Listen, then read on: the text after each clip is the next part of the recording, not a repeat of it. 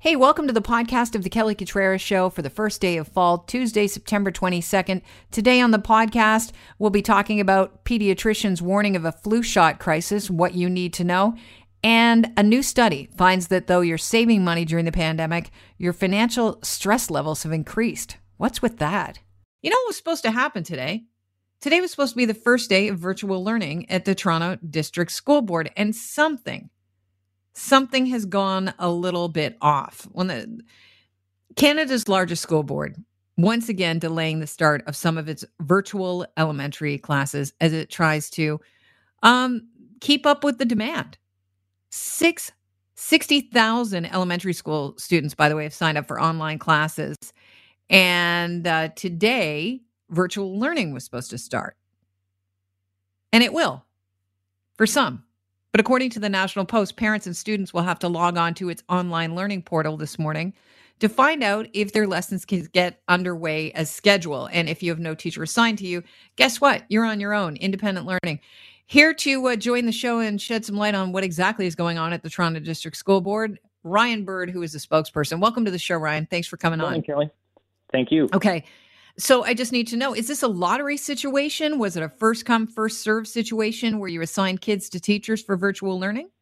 There's no specific group of people that would receive it first. It's really as classes are assigned in our system. So overall, and you alluded to this, as far as the number of kids, about 60,000. If you look at both secondary, which also starts today, and elementary, we've got about 78,000 students that are starting virtual learning. That number was in the 50s of thousands just a week and a half to 2 weeks ago. It then went up to about 63,000. Then it's going up to the low 70s. And now we're at 78,000 students, which is, when you look at total enrollment, larger than most school boards in Ontario. So it's that staffing process to keep up with the demand that we've seen over the last couple of weeks that's been really difficult as we try to hire more and more teachers just to keep up with the number of students. Okay, so how many students to a virtual classroom? Sorry, assigned, do you mean today? How many students are in a virtual classroom today? Well, if you can't find enough teachers to teach the classroom, I'm assuming that you have a cap on students or a specific number of students assigned to each teacher. So what are we talking about as far as students to teachers in a virtual classroom? So we have, it varies depending on the grade level. So if you look at, in some cases, it will be just above 28. Sometimes it'll be just below 28. It depends on the grade level and the caps for each virtual classroom. So it's going to vary on grade. Overall, we need about 2,200 teachers for 2,200 classes of elementary alone, virtual learners. Yesterday, we had about 500 to go. I can tell you that we got an update this morning. Apparently, we found another 300 yesterday going through our occasional or our supply teacher lists, and we're hoping to get even more today. Unfortunately, though, if you're hired yesterday, or at least indicate that you're willing to, come online and teach a virtual classroom, we couldn't get you up and running for today. We have to, not only just the regular employee onboarding that has to be done, but then we also want to do some training on the Brightspace online learning platform that we use, make sure they're familiar with that environment and do some of that before they can start the virtual class. So we're hoping that the teachers that we identified yesterday can get up and running potentially tomorrow, Thursday. So we're hoping that we can get most classes up and running this week. Aye. Ryan, this is a virtual you-know-what show. Wow. Yeah, it's frustrating for parents. Anyone wanted it like this. Yeah, I get that. I honestly do. I think it's also frustrating for staff. We're taking a staffing process that would usually take months, and we crunched it down to about 2 or 3 weeks because it had to be based off our registration numbers. So nobody's getting the lead time they usually would. Teachers don't have a lot of time to prepare. In some cases, it's just a matter of, yes, if you're already familiar with the online learning platform and you're teaching a similar grade, yes, it's a bit of a change, obviously, switching over to virtual, but you know the content because you've taught it before. Others may be teaching a new grade for the first time. And we do understand that. But, given the fact that the demand keeps on going up, or did over the last couple of weeks, we just had to staff accordingly. And unfortunately, we just couldn't get it all done in time. All right, we're talking with Ryan Bird, who's a spokesperson for the Toronto District School Board, Canada's largest school board. You know, Ryan, you're talking about how the TDSB hasn't been able to assign staff to all their virtual classes. So what's going on if people are just joining us now is some people will sign on for their kids. They'll go onto the website where their kids are supposed to do virtual learning. And if there's no welcome note from a teacher, then they are on their own. We'll get to that in a second. But I think what people are thinking here is why the lack of teachers out there. You know, we always have been hearing about this glut of young teachers that are waiting to get hired.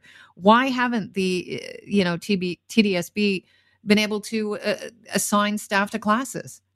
Well, we have been. It's because of the increase in the number of students going virtual that we've had to do this in a very, very quick time. You know, only after the last week, it's been going up by thousands.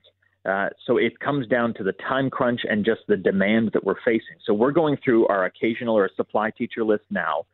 We had another 300 or so come online yesterday, and we're going to hopefully get even more from that list today so that most will be up and running this week. Obviously, if for some reason we can't use our occasional list, then we can look for newer teachers. But bottom line, you will have a qualified teacher. Obviously, we want to make sure that that is number one. But you will have a qualified teacher that will be leading that class. Ryan, why wouldn't you look to the new teachers? Like you have it's a virtual class. Who better to teach a virtual class than the young teachers? Like, to me, that's a no-brainer. They're the first people. I wouldn't have been going to my occasionals. I might have been blanketing out a media release saying, hey, if you want to teach with the TDSB virtually, here's the website. Let us know. We'll get you hired, because this is not really a surprise, because we were talking a couple of weeks ago about the fact that we were looking at 60,000 elementary school students that wanted to learn virtually. I know I sound like I'm coming down on you personally here, but I think, Ryan, that people are just probably a little beside themselves right now, because if we have these young teachers and we're talking about a different kind of learning environment, isn't this the perfect time to blow up the classroom virtually online and do something different? Because it sounds to me like you're trying to do the exact same thing in a classroom online, and it's a very different learning space. There's no two ways about it. So this was a great opportunity to have more kids in a class, to facilitate kids just by teaching in a different way. And who better than the young people that grew up with computers all their lives? I mean, you're not asking somebody to come out of retirement to teach kids online, because they'll be like, me with my smartphone some days, where you're like, I can't even find the happy face emoji. What's going on? That part is simple, and I can teach you. But in general, I can tell you that some of those teachers will be younger, newer teachers. That doesn't mean that those aren't on our occasional teacher list. The fact is we have, so LTO list, or long-term occasional, is it's a list of hundreds and hundreds of teachers that are already on a list and essentially pre-screened, if you will, to be employed with the Toronto District School Board. So it doesn't mean that those newer, younger teachers are not on that list. It just means that we have to go through our approved list that we've already done some legwork on. We know who they are. We know their qualifications. We can hire from that list first. After we go is through this that a list, seniority thing? No, it's just about, there's seniority that comes into hiring anyways. But in general, this is the LTO list.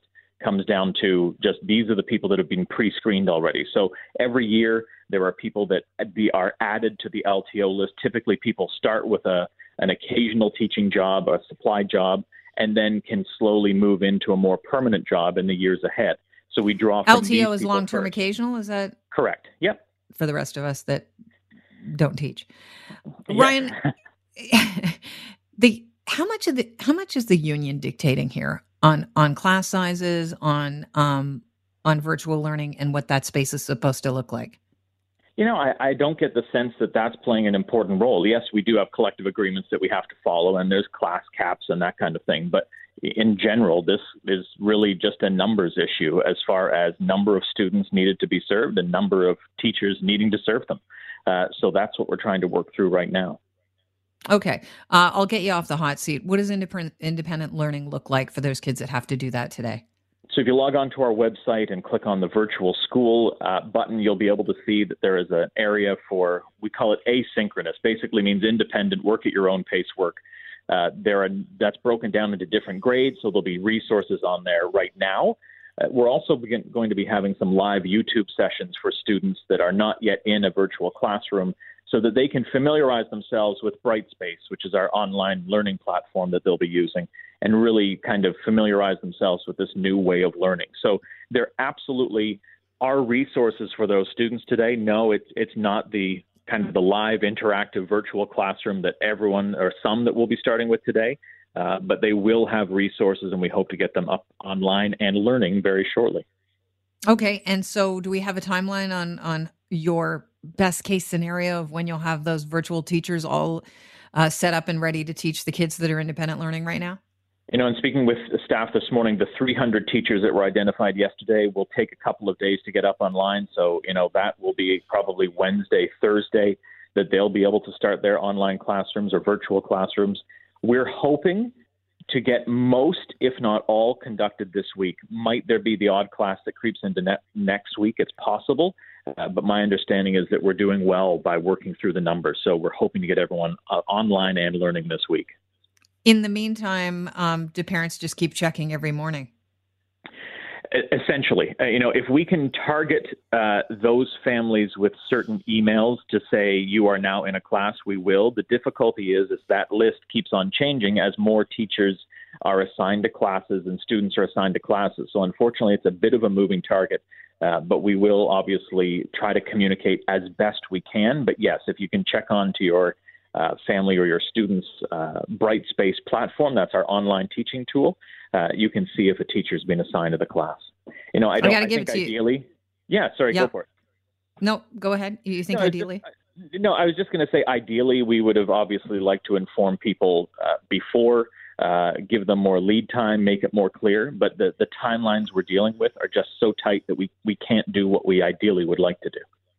All right, Ryan. Well, I thank you for your honesty. You're pro all the way, and I don't envy your position right now as a spokesperson for the Toronto District School Board. Thanks so much for joining us, as always. Thanks for the opportunity. First day of fall. Happy fall to you. Although fall is a scary time because flu season starts in fall. And when we're in the middle of a pandemic with coronavirus, that is a frightening thought. Quebec, their public health officer, has announced that they are in their second wave of the pandemic. We're expecting our premier to announce the COVID-ready fall preparedness plan for today. However, the NDP is saying you're announcing the fall preparedness plan on the first day of fall, a little late, but that is the opposition's job, isn't it? Let's face facts. But you have to wonder how prepared we are. And, you know, Ford has said it's floating here. It's in flux. We're trying our best to get a handle on this coronavirus, but things keep changing. I want to welcome onto the program the Ontario Medical Association president, Dr. Samantha Hill. Doctor, thanks for joining us. I appreciate your time today. Totally a pleasure. Thanks for having me on the air. So your members are they are basically warning people that we are facing a flu shot crisis because of anticipated demand being so high this year because of the pandemic. You've started an online petition. The members of the OMA have. What is in the petition, and why have you started it? Fair enough. So to clarify, that petition comes out of the section of pediatrics, which are some of my brightest and smartest colleagues, but it doesn't come out of OMA Central itself. And so I can't speak per se to the petition, but I can speak to the concerns that are outlined therein, because they're the same concerns we've all been flagging for the last little while, right? And that's basically that if you're going to get a flu shot, this is the year to get it. If you've never had one before, this is the year you want to have one. If you're an every year, good for you, make sure you get it again this year. And so when you start saying that over and over again to people, and hopefully they hear you and they're listening, the demand goes up. But the ability to administer the flu shot this year is going to be dramatically impacted by all of the precautions that we take to protect ourselves and each other from COVID. And so when you put those two things together, it's a challenge, and it's a challenge you can see coming. We knew that COVID and the flu were going to align around the same time, and so we're seeing that happen. That's not a surprise. But we are waiting with bated breath to see what that plan from the ministry looks like as it gets rolled out this week, to know if it's something that we can do, if it's something that takes into account all of the factors. You know, you mentioned it earlier, Doug Ford saying that everything keeps moving and keeps changing, and that's kind of been the mantra for 2020, is expect the unexpected. So we're hopeful that what gets rolled out is something that we can actually implement and do so effectively for the well-being of all Ontarians. You know, you hit the nail right on the head. Expect the unexpected. However, we expect flu season will happen as it normally does. We expect that virtual learning will happen in the middle of a pandemic. Yet I know I'm mixing two different stories. One of the big stories is the TDSB not being ready with virtual learning today. Like some kids are going to go online and they're not going to have a teacher. So they're going to have to learn independently. Yet we've known since March that school was in flux and kids might not be able to go back to school or want to go back to school in the middle of a pandemic. So those hurdles were there. They were in place. We could see them coming. They didn't plan for those hurdles. They didn't train for those hurdles on different ways to get around them, over them, under them. What are you hoping the province will say when it comes to flu shots? How would you handle getting over those hurdles? Maybe it's not an over. Maybe you get under, maybe you get around. We're in a pandemic. How do you pivot? Absolutely. And so the question is about how you pivot. I'm not one for blaming and shaming. I think everyone really is doing their best right now. We've all been pulled in 1,000 directions, and we're trying to manage everything. And it's a challenge. It's frankly, it's been hard for every single human being in the world right now. And so I think that holds true with the flu as well. What I'm hoping to see is a well thought out plan that takes into account the variables of limited human resources to actually administer the vaccine, that takes into account the variables of the time required to do so and the safety elements required to do so, and that allows us to really maximize on the socialism, so to speak, of Canadians and our desire to protect each other. Because I would hate for someone who wants a flu vaccine this year to be turned off by a waiting list or a time or any other hurdle that is put in their way. This is the year to make things as easy and as convenient as possible. And the Ontario Medical Association physicians, frankly, we're here to take care of patients. We're here to help protect the community. So whatever that plan comes out looking like, we are going to collaborate to the best of our abilities to make it come to fruition. But it would be nice to know what's in it. Yeah, Dr. Flanders, who probably has the best name ever for a doctor, and I'm sure he gets sick of the highly from his patients. But Dr. Flanders is one of your physicians, and he is part of the working group behind the petition. He's suggesting that maybe the province implements or incorporates in some form, way, shape, or form, some sort of tent that is separate from COVID-19 centers, but close enough to it, where you could go and get a dedicated flu shot. Is that something that you could see doable? Absolutely. There's lots of great ideas out there, and that's just one of them. The other ideas have included using parking lots, doing mobile clinics, using other centers like DynaCare or Life Labs. There's lots of ways to, I hate this analogy, but to skin a cat. But it is a horrible analogy, isn't it? It really is. I'm so sorry. But at the end of the day, what's going to make a difference is that there is one plan that gets rolled out that all of the stakeholders can get behind, whether they're doctors, nurses, pharmacists, patients, bureaucrats, politicians, it doesn't matter, that we can all align on and enact. Because the last thing anybody in Ontario needs right now is us fighting amongst each other about which answer is better. It doesn't matter which one is better. What matters is that we have a plan, that the plan is doable, and that we make it happen.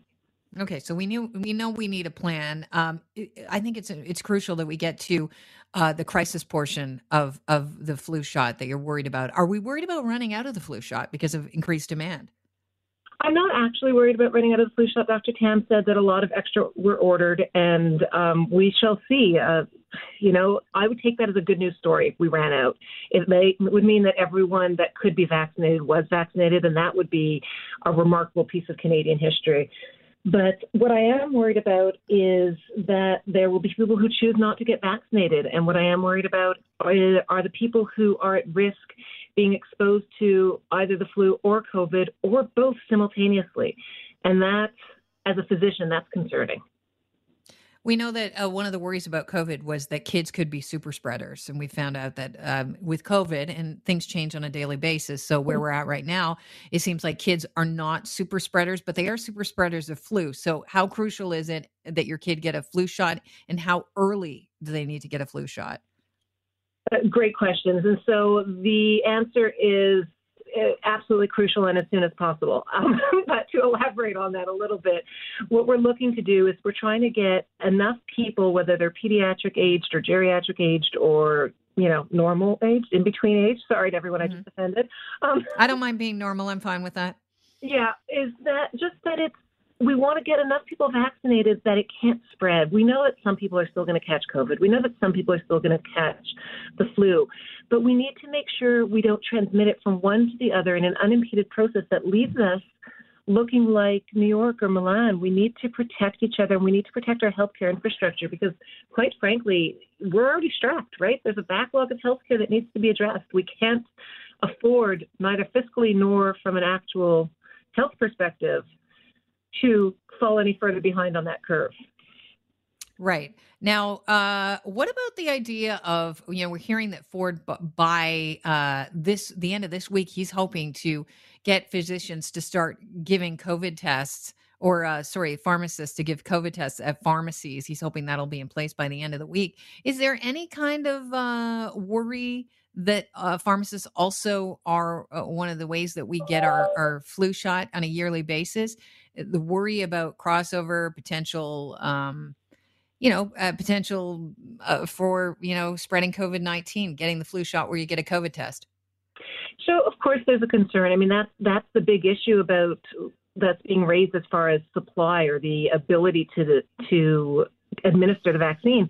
It's not about who does it, whether it's a nurse or a pharmacist or a doctor. It's about making sure that we have those precautions in place so that there's 2 meters distancing between people, that there are masks on people, that we have the ability to sanitize surfaces in between people. The last story any of us want to be covering is how a CAC center or a pharmacy became the nidus for the next outbreak. All right. Well, I'm going to leave it at that. And I'm sure that you and all of us will be listening to our premier at 1:00 this afternoon when he announces the fall preparedness plan as far as the province is concerned, because that flu component, that flu shot has to be a big part of it. Absolutely. And while we have your listeners on the line, I'm going to remind them that no matter what comes out of that plan, we all have the power to make a difference here. And that boils back to doing the same things we did at the very beginning when COVID was coming out, keeping our distance from other people, washing our hands religiously, wearing a mask, and sticking to our social bubbles. Those things make a difference. They're proven. And so I cannot stress enough how important it is that people do those. And of course, get your flu vaccine this year. I love surveys. Like I really want some Richard Dawson audio. Survey says there was a recent survey that finds that working Canadians are better off financially since COVID. And although they are more stressed about money. The survey was conducted by the Canadian Payroll Association, and here to talk about the survey and the results of that survey, shed some light on what exactly is going on in our households, is the Canadian Payroll Association President, Peter Xanatakis. Welcome to the show, Peter. Good to have you along. Good morning. Okay, so what shocked you most about your findings in this survey? Well, working Canadians, who you would think are the lucky ones during this pandemic, are better off financially because they were essentially forced to save on things like commuting and daycare. So 37% are living paycheck to paycheck, which is actually down from last year significantly, and it's sitting at its lowest level in 12 years. Since we first started conducting the survey, but more are financially stressed because they're overwhelmed by future uncertainty, even though their bank accounts are healthier today. That is really interesting. So basically, when we are living paycheck to paycheck, we're less stressed out than when we have no idea what the future holds as far as a pandemic. That's correct. COVID has essentially derailed the traditional factors impacting financial stress, such as your ability to save. Financial stress today is being driven more so by how people view the future economic prospects, the job outlook, and inflation. And these psychological factors are creating major uncertainty right now, and it's our biggest enemy in battling financial stress. Okay, so let's talk about the beyond that, the other findings in your survey and things that shocked you about how we're handling the pandemic and our uncertainty of the future. Yeah, so some of these psychological factors include their views on where things are going to go as opposed to what's in their pocket today. So 65% are worried about the economic recession, and half of working Canadians are deeply concerned about job security, as well as about 48% are worried about whether they can retire, and 2 out of 3 are really worried about inflation, and those are off the charts higher than last year. So it's these sentiments, even though they're working right now, that they're extremely worried about it. And what's happened is that we've seen a huge influx of people that are actually financially stressed in that category, up to 43% compared to 26% last year. And how is this impacting like the relationships in the households as they live in? Because a lot of us are working from home. So we have also found in the survey that it is having an impact both at work and at home.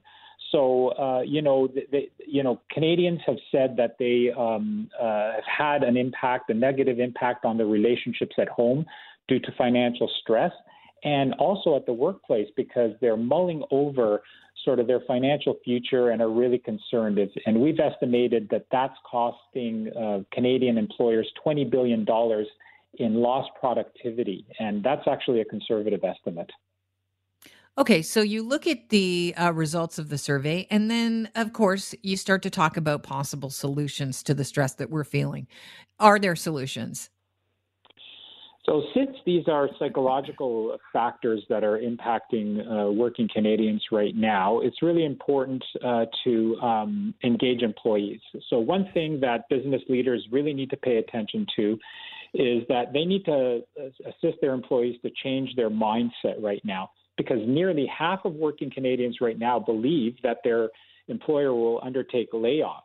So any positive news to reinforce how the organization is actually navigating COVID would be very, very helpful.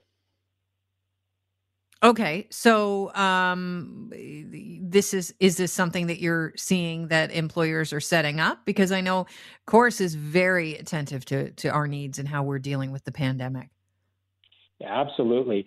So, payroll can play a really important role. As employees start coming back onto payroll, as the economy opens up, it's really important to reinforce your Pay Yourself First program. So these are automatic deduction savings plans for a rainy day or retirement. It really helps to reinforce that you need to have a plan for the future and for any unforeseen impacts, such as what we've seen in COVID. So it's really important to get people, once they get back onto payroll, it's really important for them to get back onto their savings plans and really try to reinforce that positive future financial outlook. Okay, and this is really, it's important to have a positive employee because you also need their productivity to stay at at the normal levels. Because if they're too stressed out and their productivity falls, then your business is in trouble, and then it's like a vicious cycle, isn't it? It is indeed. Our survey found that nearly 70% of working Canadians spend time at work thinking about or worrying about their finances, and of course, that if they're doing that, they're not sort of being productive, and that ties into that $20 billion of lost productivity figure that the researchers have calculated, because that's time spent away from sort of focusing on work and focused on some of these other psychological factors impacting their financial future. So it's something that, business leaders really need to pay attention to. In the past, employers could help us feel more confident and ensure that we stick with the company and work at our hardest by giving us more money. But how likely are employers to give raises this year? Do we even know? That's tough to predict. I mean, some sectors of the economy have actually been doing well. And, we've seen some top-ups to certain types of frontline workers, for example. I think the most important thing here is, if the organization is navigating successfully through COVID, it's really important to reinforce that. It's really important to engage employees. And it's really important to really essentially get those people back onto payroll and ensure that they're, saving for a rainy day, because that's what we've seen can potentially be a problem for people, especially what we've seen with so many unfortunate layoffs in the early stages of this pandemic. I think we're in our rainy day. In fact, I think we're in, rainy season. Peter, I want to thank you for your time today. Thanks so much for talking about your survey. Thank you very much. Canadian Payroll Association President Peter Xanatakis. Thanks so much for joining us on the podcast. Don't forget to pass on the news that we have a daily podcast in addition to our show Monday through Friday on Global News Radio 640 Toronto.